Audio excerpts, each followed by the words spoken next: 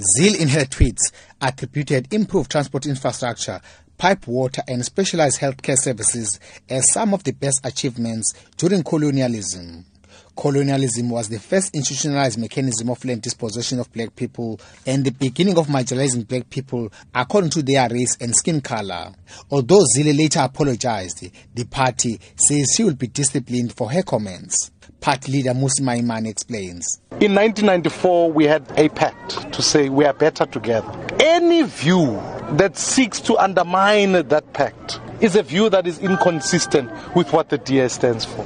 And that is why I've taken deliberate action to say the words of Premier Helen Zille are inconsistent with our party. I have referred her to the disciplinary hearing so that we can get to the fact that it undermines that particular project. I do not support the views, I don't share the views.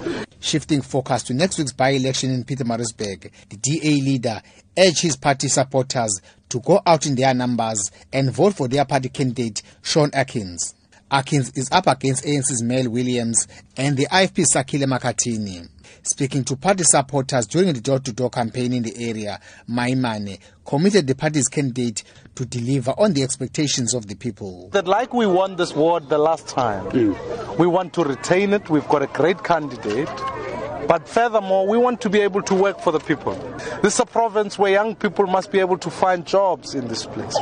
And therefore, I believe that whilst other parties have long forgotten about the people who are here, we've got to be a party that continues to champion the rights of the people who are here.